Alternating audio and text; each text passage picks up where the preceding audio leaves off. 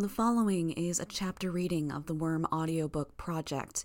Please support the original author at parahumans.wordpress.com or by donating to his Patreon at patreon.com/wildbow. Arc 4.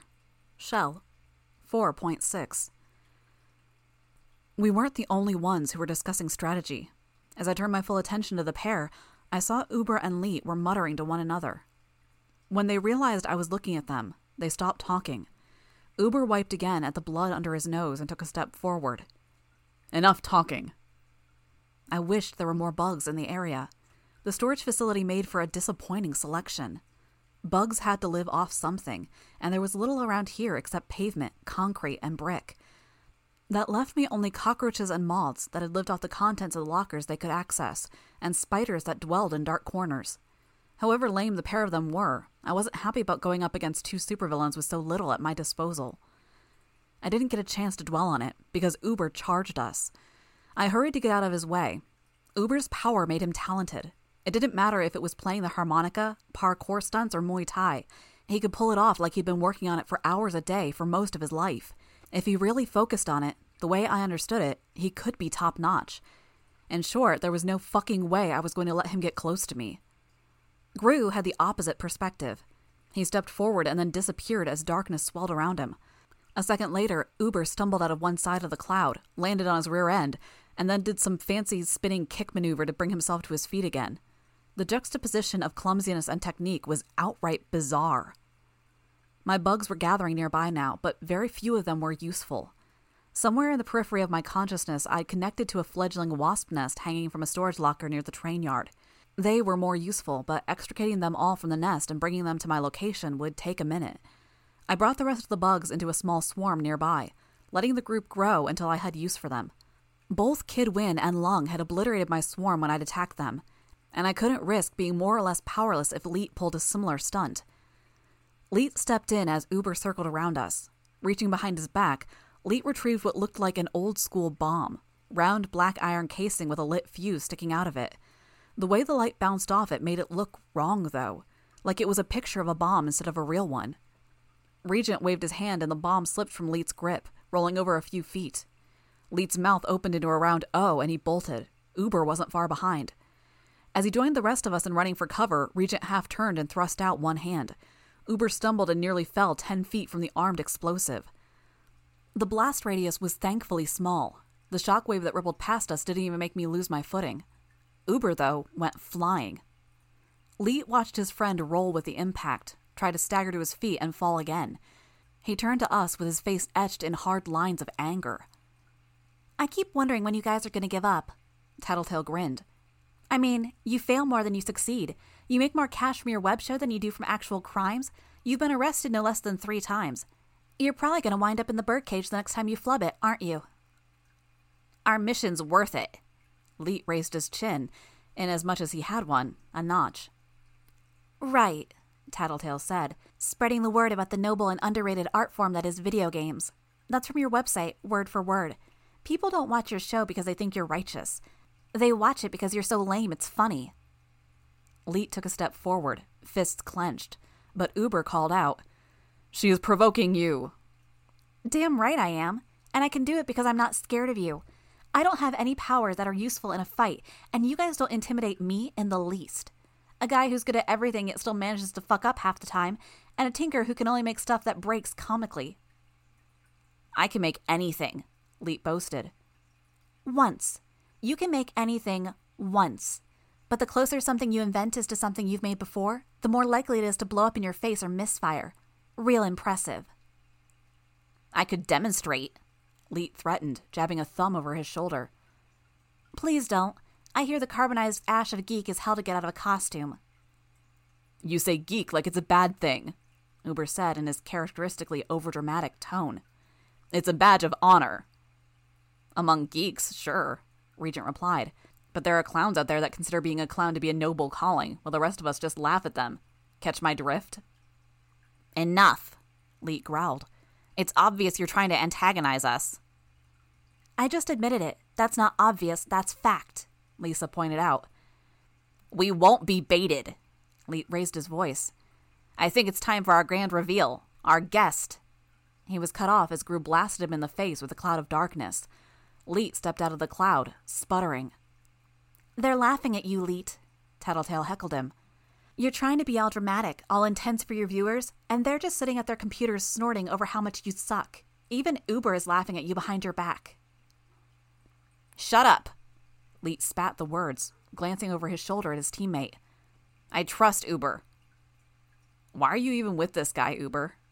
Regent asked. I mean, he's kinda lame, but you could at least accomplish something if he wasn't fucking up half your jobs. He's my friend, Uber replied, like it was the simplest thing in the world. So you don't deny he's holding you back, Lisa pointed out. Shut up, Leet roared, except he didn't have a very deep voice, so it was probably closer to a screech. He pulled out another bomb and flung it at us before Regent could make him fumble again. We scattered, with Regent, Tattletale, and I running away, while Gru shredded both himself and Uber in darkness. As I scrambled for cover, I directed my bugs to attack Leet. He'd done something different this time, because the bomb didn't take half the time the first bomb had before it detonated. It caught me off guard, and I didn't get a chance to throw myself to the ground as a result.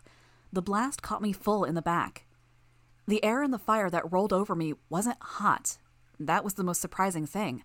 That wasn't to say it didn't hurt, but it felt more like getting punched by a really big hand than what I would have thought an explosion would feel like.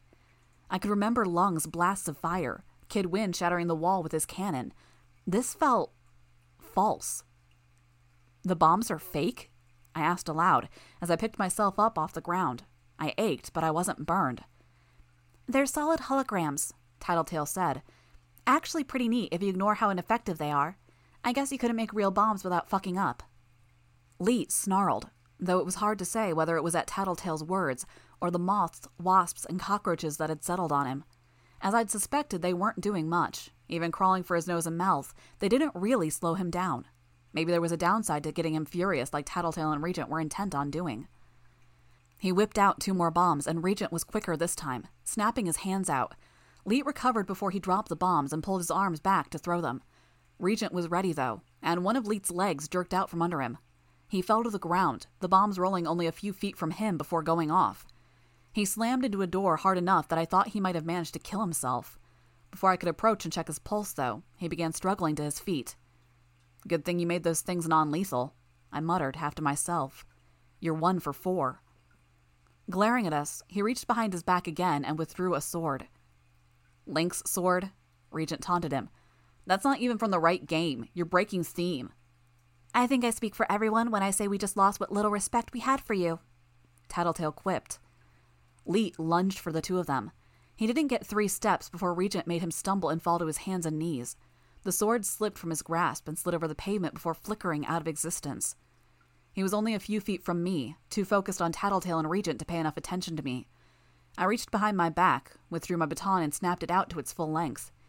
As he started climbing to his feet, reaching behind his back for what I realized was a thin, hard backpack, I swatted at his hand with the length of metal. He yelped, pulling his hand to his chest to cradle it. I hit him in the calf just below the knee, a little harder than I'd intended to. He crumpled. Stepping around him, I grabbed the end of the baton with my other hand and pulled the length of metal hard against his throat. Leet started to make strange choking noises. He caught me off guard by bucking backward, throwing the 2 of us onto our backs, him on top of me. I winced as the impact brought his weight against the bruised area of my chest where Glory Girl had thrown Tattletale at me. I didn't lose my grip, though. Ignoring the 130 pounds on top of me, I was glad for the extra leverage of being on the ground afforded me. You okay? Gru asked me in his echoing voice. He stepped forward so he was standing over me. Peachy, I replied, huffing with the exertion. Don't pull it against his windpipe. You'll get tired enough that you lose your grip before he ever passes out. Here. He bent down and forced Leet's head to one side, moving the baton so it was pressed against the side of Leet's neck. Now you're pulling against the artery, obstructing the blood flow to his brain. Twice as fast. If you could put pressure on both arteries, he'd be out in 30 seconds. Thanks, I huffed. For the lesson. Good girl. Uber's down for the count, but I'm going to go help the others make sure he's not going to give us any more trouble. We're only steps away, so shout if you need a hand. It wasn't fast, even with the technique Gru had instructed. It wasn't pretty either. Leet made lots of ugly little sounds, fumbling awkwardly for his backpack. I pressed my body tight against it, though, and he gave up. Instead, he tried pressing against the bar to alleviate the pressure. When that didn't work, he started scratching uselessly at my mask. I released him when he finally slumped over. Extricating myself from underneath him, I adjusted my mask, drew my knife, and cut the high-tech backpack off him. When I'd done that, I searched him. If we were going to interrogate him, it wouldn't do to have him digging out some little trinket to free himself or incapacitate us. His costume was skin tight, so it was easy enough to verify there weren't any hidden pockets or devices on him. Just to be safe, I cut the antenna off his head and removed his belt. The others returned with a battered and unconscious Uber in their arms, his arms bound behind him with plastic wrist ties. They dumped him beside Lee. Now to find out where they stashed Bitch and the cash, Tattletale said. She looked at me. Got any smelling salts? I shook my head. No. These guys have henchmen, don't they? They've probably got them watching over the money. We'll likely find Bitch in the same place. Close, but no cigar. A mechanical hiss answered me. We wheeled around to see a woman in the same outfit Uber and Leet were wearing.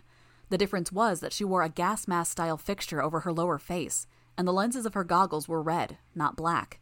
The woman's mask seemed to take what she said and replay everything in a robotic, monotone hiss. I really hoped they would take one or two of you out of the picture, or at least injure someone. How disappointing. They didn't even get around to introducing their guest star for tonight. Bakuda? Tattletale was the first to put a name to the face. Fuck me. The game their costumes were from. Bomberman?